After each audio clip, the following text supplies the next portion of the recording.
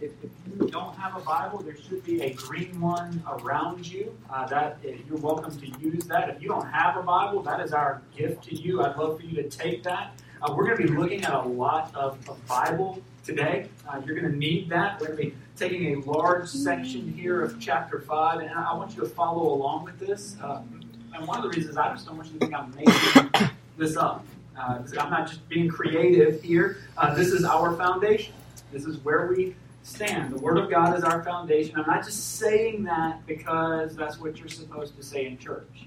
I'm not just saying that because it sounds good and spiritual. I'm saying that because it's the truth. Paul reminded the church in Ephesus that as Christians, we are no longer strangers and aliens. That's what he said. We're no longer strangers and aliens. We're not disconnected from God, but you are fellow citizens with the saints and members of the household of God.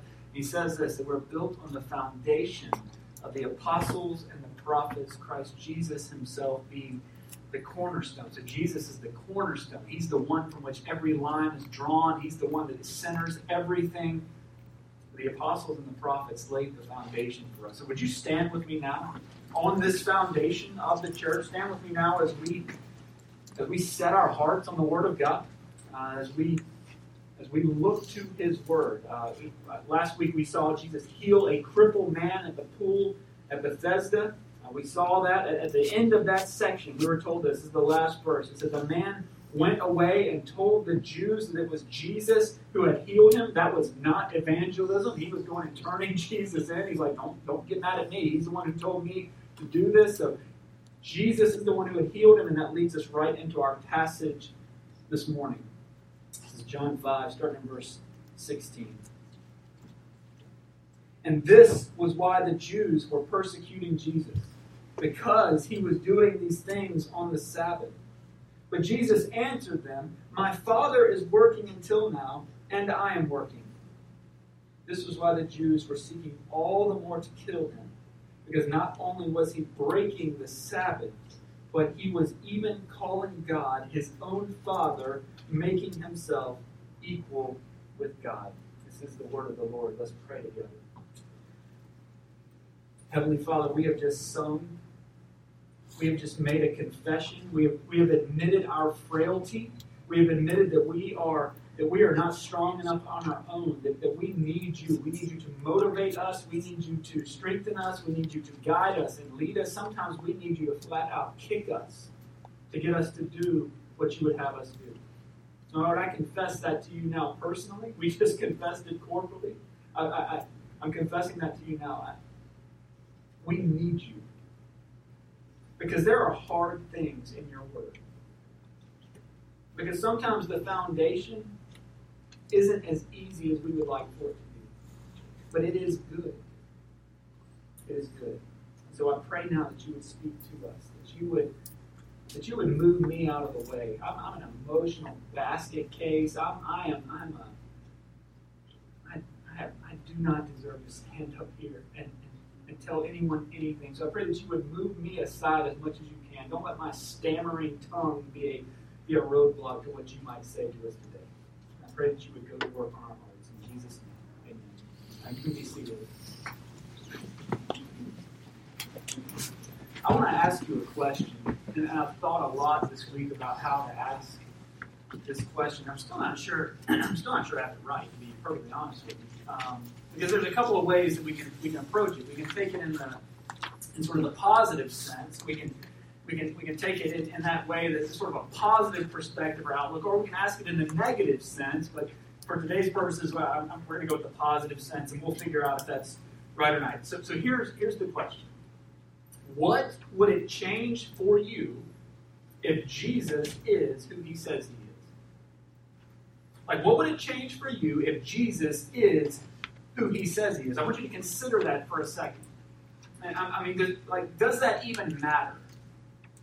Does it matter to us on an ordinary day, at an ordinary time, in an ordinary place, if Jesus is who he says he is? Like, does it impact our decisions? Does it change the way we process the seemingly mundane details of our lives? So, do my calendar, do my bank account, do my weekly priorities, these outward signs, do they offer any evidence that actually matters to me in any way? That's the question. And so I know it's been a holiday weekend and everybody's schedules have been off, or holiday week, sorry. We didn't have a holiday week, we had a holiday week. It's the weirdest week ever. We had a Saturday right in the middle of it, and it's just thrown everybody off. And so I don't know where I'm at right now. It feels like Sunday and y'all showed up, and that's a good sign. But let's just ask that honest question. What would it change for you if Jesus is who he says he is? In our passage this morning, we see that Jesus was not immune to controversy. As much as we might be tempted to think that he just sort of floated through his earthly existence, with like a halo over his head and little angels kind of carrying him wherever he went. He's just giving out hugs and petting people's dogs and making sure everybody felt happy. The reality is that his life didn't really go that way at all. And the truth is that his life looked much more like yours and mine than we might be tempted to imagine. He didn't just float around. He was not immune to the struggle. The truth is that if you have ever been misunderstood, you have way more in common with Jesus than you possibly have ever imagined. In this passage, Jesus is engulfed in controversy. And as you might imagine, as is often the case, is a controversy that is rooted in a misunderstanding. That's almost how it always happens in my life. Misunderstanding leads to conflict. This happens in our homes. It happens in our workplaces. Sometimes there's unspoken misunderstandings. In fact, that's usually how it is in my house. There's unspoken rules that we just expect everybody to abide by, and then when they don't operate under our rules, it creates conflict, and we don't communicate real well on those things. Misunderstanding leads to conflict. Now, to be fair, they do understand what Jesus is saying. Let's not make that mistake. The Jews understand what he's saying. They get it. And they're picking up on what he's putting down. That sort of idea. They understand what he's saying. They just don't understand what gives him the right to say it. They understand that in these opening verses, Jesus is making himself equal with God. The way he answered them in verse 17, told them all that they thought they needed to know. And that answer should be seen as a formal defense. When it says that Jesus answered him, we should imagine sort of a courtroom scene there. This isn't just casual conversation taking place. In fact, R.C. Sproul says that he was giving a legal defense before the authorities who were accusing him of things they deemed worthy of death. This is not just a little conversation out in the street on a Saturday. This is a serious thing. And the controversy stems from the fact that he is working on the Sabbath. At least that's the surface level issue. That he's working on the Sabbath. But Jesus answered them. He gave his defense, saying, "My Father is working until now, and I am working." One of the things that I've had to learn in my life, and I've never been a person, and hopefully never will be a person who claims to know everything, but I have learned that controversy is not always a bad thing. Now, it's never something that I seek. If you know my personality at all, you know I'm the type to flee from controversy at all costs. Okay? I don't want it. I don't want to be around it. That's a natural sort of disposition of my heart. I don't think it's a spiritual gift. I want to confess that to you. I think that's actually weakness at times, that I want to run from controversy. But I never seek it. But I shouldn't always be afraid of it. Because especially as Christians, we know the truth. You see, what Jesus knew and what he was saying was that since God has never stopped working, since the Father has never stopped working, he has never stopped working either. A lot of people, probably most of humanity, tends to fall into what's just called like a deistic view of God. It's almost the default position of many of us.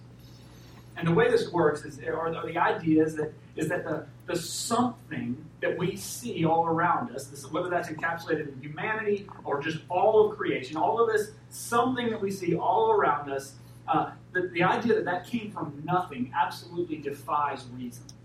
Okay? It doesn't matter where you come from, whatever worldview you have, at some point you have to reconcile the fact that there is something, and if there is something, there had to be something, because you don't get something from nothing, right? We've done this before. This isn't new information. And all of the detail, all of the intricacy, all of the nuance, all of the creativity, and all of the diversity those things point us inevitably to a designer, someone who designed all of this, someone who said, like, a kangaroo defies everything about just basic development. Like, that is the weirdest animal that exists, that only exists because it was created that way. A hopping animal, right? It makes no sense. Evolution does not explain that because that's not an effective method for travel. It's just not. And then they let you walk through the exhibit with these creatures at the zoo.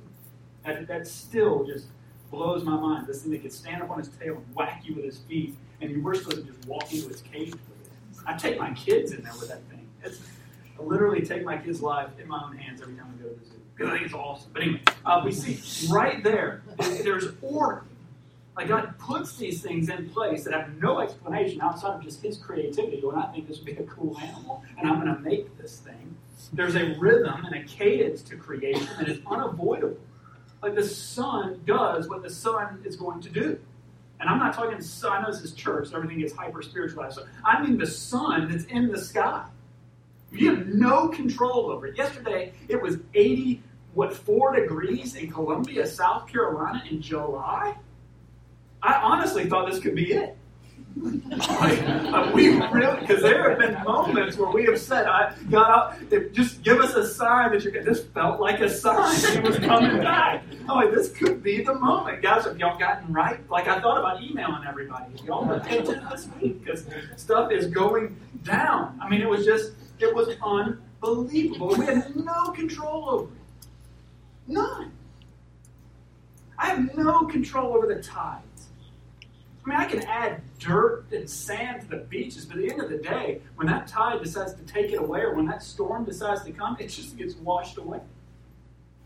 There's a rhythm and a cadence to existence, and I can't do anything about it. So all of this had to come from somewhere, and what we say is that had to be a someone. And so reasonable people conceived this.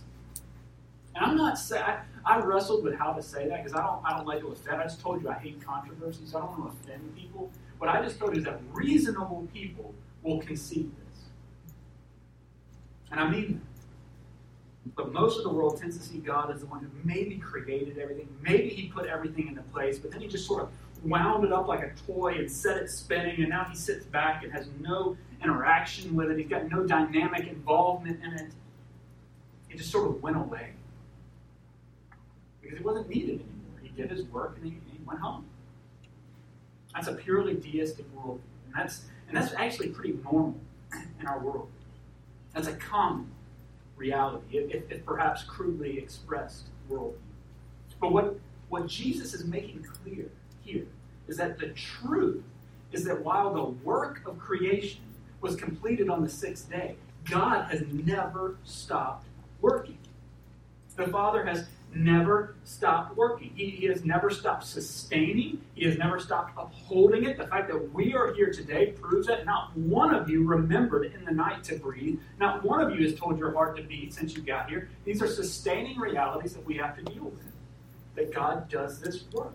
He has not left this world on His own. And He isn't just interested in it.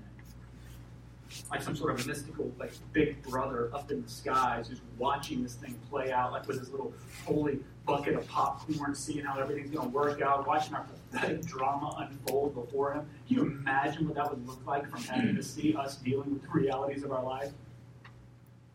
Like sunburn, as if we haven't learned from that yet. You think when God hears God, would you tell me to go to sleep? No, He goes, look, I gave you shirts. I gave you sunscreen. Like, what else? You chose this, and we're praying for Him to make it stop. You just have to wonder what He would think if He was just a passive observer. He's not some mystical big brother up there watching this thing all play out. He's here. He's intimately involved. And even in this moment that you and I are living right now, is only possible because God upholds this universe by His fire. That's it. So reasonable people can see this. And what Jesus says is that since the Father is working, says He is presently working right now, what that means is that Jesus is that He's working. That He is working right now. And the Jews understood that. They understood Him at that time. They understood that He's making Himself equal with God and saying that. And that's the controversy. Okay? That's what's created. And you can understand. That's a legitimate controversy. This man has just said that he is God. That's the iceberg underneath. That's what's really there. The tip was the Sabbath stuff. The iceberg underneath the water is that Jesus is saying that he's God. It's the controversy that leads us to the clarification. Historically, that's how things tend to work, by the way. Look back at verses 19 through 30. We haven't read this yet. We're going to jump in here. So Jesus said to them, "Truly, truly, I say to you, the Son can do nothing of his own accord, but only what he sees the Father doing. For whatever the Father does, that the Son does likewise. For the Father loves the Son and shows him all that he himself is doing. And greater works than these will he show him, so that you may marvel. For as the Father raises the dead and gives them life, so also the Son gives life to whom he will. The Father judges no one, but has given all judgment to the Son, that all may honor the Son just as they honor the Father. Whoever does not honor the Son does not honor the Father who sent him. Truly, truly, I say to you, whoever hears my word and believes him who sent me has eternal life.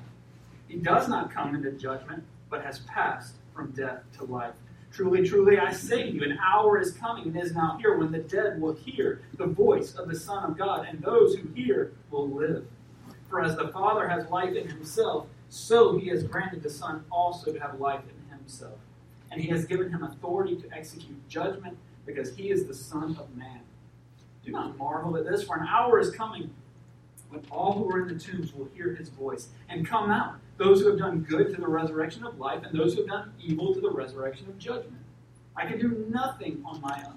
As I hear, I judge, and my judgment is just, because I seek not my own will, but the will of him who sent me." I called that section clarification. I don't know if you caught that. I said we had the conflict or the controversy, now we've got the clarification, and some of you might be sitting here thinking that is anything but clarifying. And I know. There's a lot of words in there. There's a lot happening, but I think we can break this down into four thoughts based on four of what I would just call four statements. Did you hear those in there? They're in there. When you get into a passage like that really starts to run, where you see a lot of red letters, it's time to start picking out key words, because Jesus goes thematically when he starts talking. There were four statements in there. Jesus has responded to them. He's answered them. And we look at verse 19, just trying to bring some order to this. Jesus makes the statement, "For whatever the Father does, that the Son does likewise." That's the first four statements. For whatever the Father does, the Son does likewise. So a couple of things here. Jesus is not saying that he is the Father, and he is not saying that he directs the Father. He is not saying that at all. Okay, the placement of the Father first is important in this statement, because it is the Father who initiates.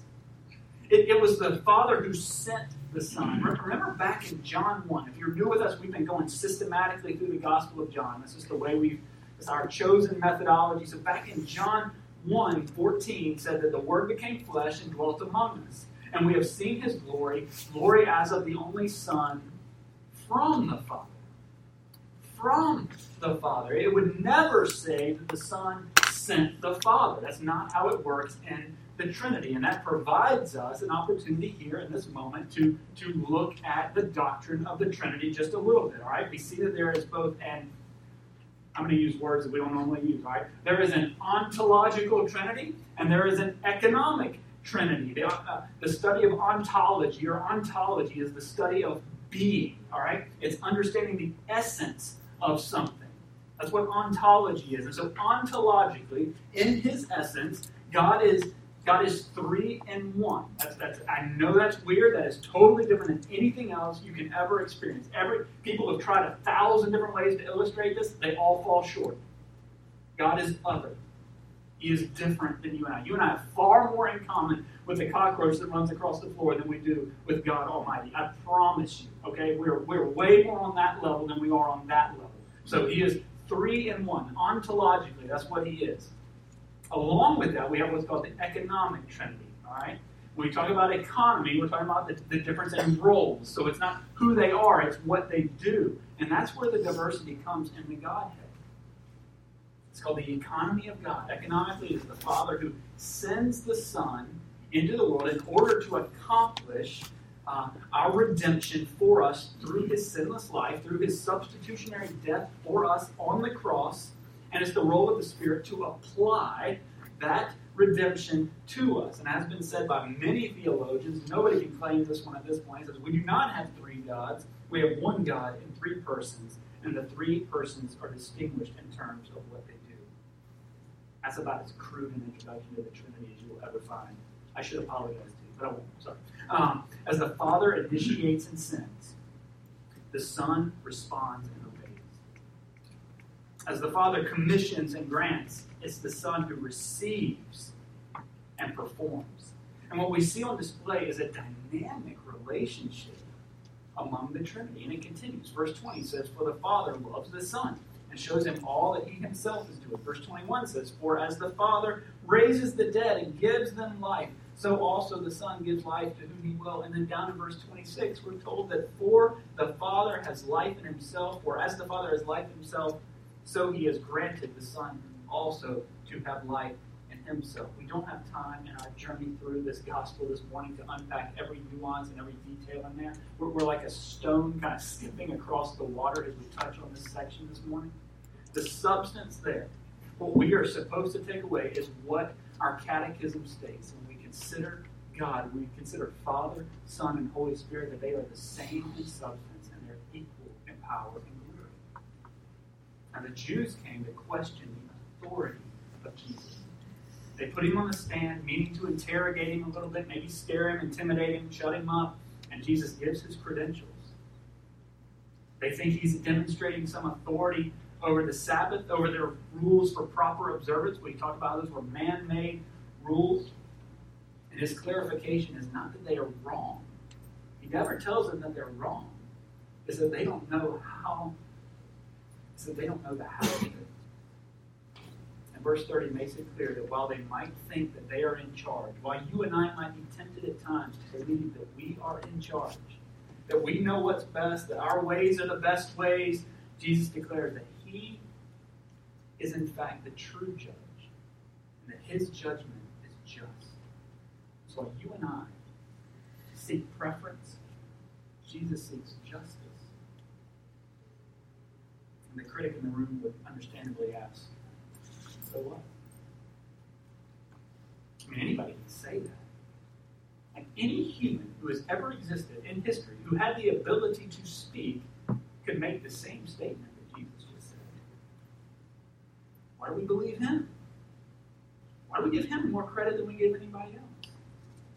Even in our standards today, like in our church standards, we would say that the testimony of one person is not enough to be admitted into a court. That's actually in our book of church order. That if somebody comes and says, hey, did you hear Andrew's doing such and such? I'm going to need some more evidence. I'm either going to need somebody else to come along and say, yes, that's happening, or some what we call corroborating evidence. It's the same back then. One witness was not enough. You've seen Law and Order, right? Yeah. You know this. We're all law experts, thanks to that show. Remember, controversy brought the clarification. That's what started this whole conversation. And the clarification brings the confirmation. That's what we see in verses 31 through 47. It's not just Jesus who testifies to himself, though that is included. But what he's doing is sort of continuing the courtroom setting that's been created here in this moment. And what he's doing is he's calling his witnesses. He's giving his testimony. Now he's calling witnesses to the stand, and they're just listed out for us. See if you can track along with this. In verses 32 and 33, we have the witness of John the Baptist. In verse 36, Jesus cites the works that the Father has given him to accomplish. These are the signs. All right, these are the miracles that he did. They're not just for show. Jesus isn't working some sort of like first century street magic thing. That's not what's happening here. These aren't card tricks. His signs, his works tell us something about who he is. They testify to us of the nature and character of God. In verses 37 and 38, Jesus cites the witness of the Father himself, who spoke from heaven at the baptism of Jesus in Matthew 3:17. Now that's a pretty strong one. Okay? I'm just going to say that. If the audible voice of God speaks from heaven, and declares something, it's time to listen. That doesn't happen a lot. It doesn't happen a lot even in the Bible. And so when it does, we should pay careful attention to that. The people standing around heard, "This is my son in whom I'm well pleased. Do as he tells you." That's a pretty strong one. That's the witness you say for the end, by the way. If this is Law and Order, that's the last witness. You call on God the Father to come down at the end of the show. And then it just does that, boom, boom, and it's over, right? Verses 39 and 40, Jesus calls on the Jews to stop searching the Scriptures in order to impress others with their scholarship. We see some of that today. We see people who love to study religion. They love to study ancient Hebrew. They love to study religions. They love to study things of faith. They have no faith themselves. Jesus warns against that. He says to search the Scriptures and see how they witness to Him. Like maybe just take the prophets. Like maybe the fact that Micah said that the Messiah would be born in Bethlehem, or the fact that Isaiah 42, we're told that the Lord's anointed would not come with shouting in the streets, but in humility. Or how about Psalm 2, where we're told that the Messiah would be the Son of God. Jesus fulfills all of these things, and there are countless others. Or even before that, like let's go way back to the beginning. In verses 45 and 47 in our passage tell them that even Moses, like that Moses, not your buddy Moses, that Moses, like let my people go Moses.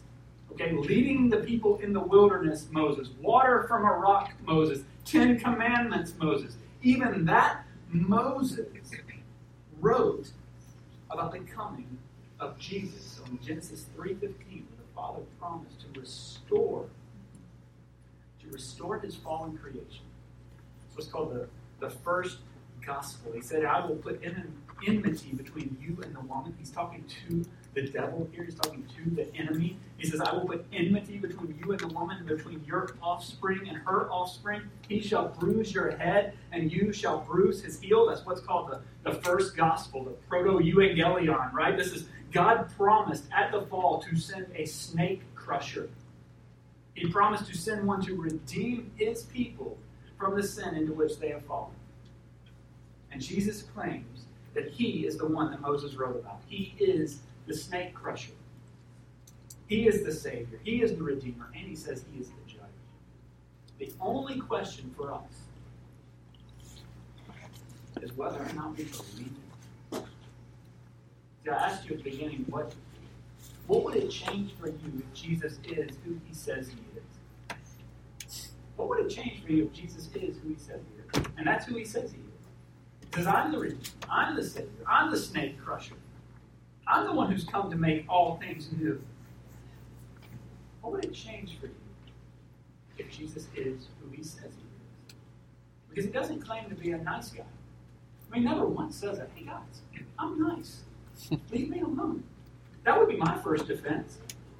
If the Jews came and started interrogating, "Look, I'm not trying to bother anybody. I just made a guy who couldn't walk. That's a nice thing to do, I think." Wouldn't that be your defense? You don't go to your doctor who's healed you and go, "Man, what in the world? You told me to take medicine on a Sunday?" No, you'd say thank you. And then you'd recommend other people go and visit that doctor. He just doesn't say He's a nice guy. He doesn't say He's a good teacher. He doesn't say I'm a mystical healer. He doesn't say bring everybody. In fact, if you count the signs in the Gospel of John, there's like 8. He doesn't say I'm a healer. Go get everybody. Bring them down. Let's heal everybody. We see that in our world, don't we? The Georgia Dome gets packed once a year for special healings. And then you see people leaving in wheelchairs. It's always a concern, by the way. No, you can't say that. You can't say He's just a good teacher. You can't say He's just a great healer. He claims to be the eternal Son of God. And so you have to decide what you believe. He is either a liar, right? He's either just lying to us, which would make Him wicked, or He's a lunatic. He's crazy. I mean, we see that in our world today. It's okay. We can say it's safe to say it. We see crazy in our world today. He's either a liar or a lunatic, or He is telling the truth and He is the Lord. Those are the options. Those are the only options. Stop worrying about it so much. You got 3 choices right there.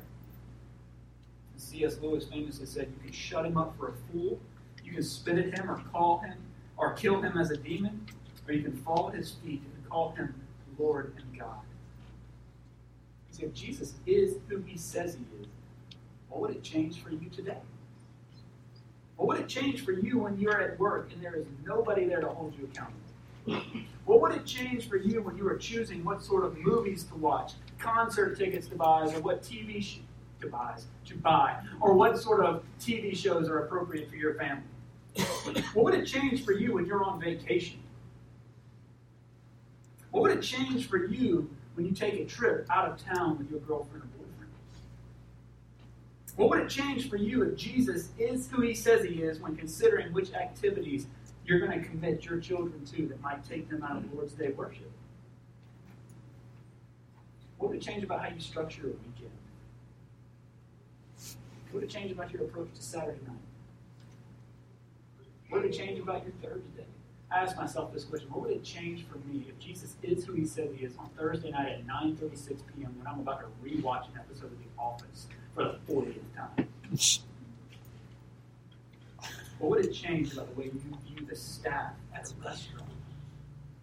Like, are they a human being with a soul? Andrew prayed that earlier today. Do we see our neighbors? Do we see our community as people with souls? Or do we see them as just another person to bring our chips and our salsa and to do it quickly? What would it change for you? What would it change about how you hope? What would it change about how you dream for the future? What would it change about how you pray, if you pray? If Jesus is who he says he is, what would it change for you? The reality is it changes everything. And if he's not lying, and if he's not crazy, if he actually is the Lord, it changes every moment. It changes every relationship that you'll ever be in for the rest of your life. And it changes your approach to every circumstance you will ever find yourself in. Because now every moment of darkness is a moment of opportunity. And every moment of joy is a moment to invite other people into. It changes every commitment that you'll ever make. And it changes whether or not you'll uphold your commitment. And why. It changes everything. Jesus is who he says he is. It changes everything. Because that's what it means to go from death to life. Remember that part in there?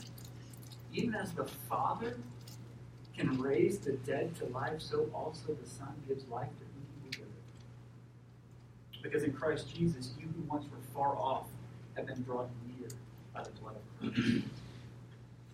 You see, that's the offer of the gospel. It's not to have better hobbies. It's not to have better dressed friends. It's not to have Sunday morning commitments. The offer of the gospel is the offer to go from being dead to being alive. And there is no greater change than that. No greater change. What's our response? Look back at verse 23. Our response is to honor the Son. To honor him. That's a heavy word. What does it mean to honor the Son? It means to worship him. It means to lay our lives before him. It means to value him. It means to submit to him, even when we don't want to. Even when we think it's our right. Even when we think it's our privilege. Even when we think that this is the way it should go. Is that we submit to him. It's to walk with him as our Lord, knowing that he's not a liar. He's certainly not a lunatic. Let's pray.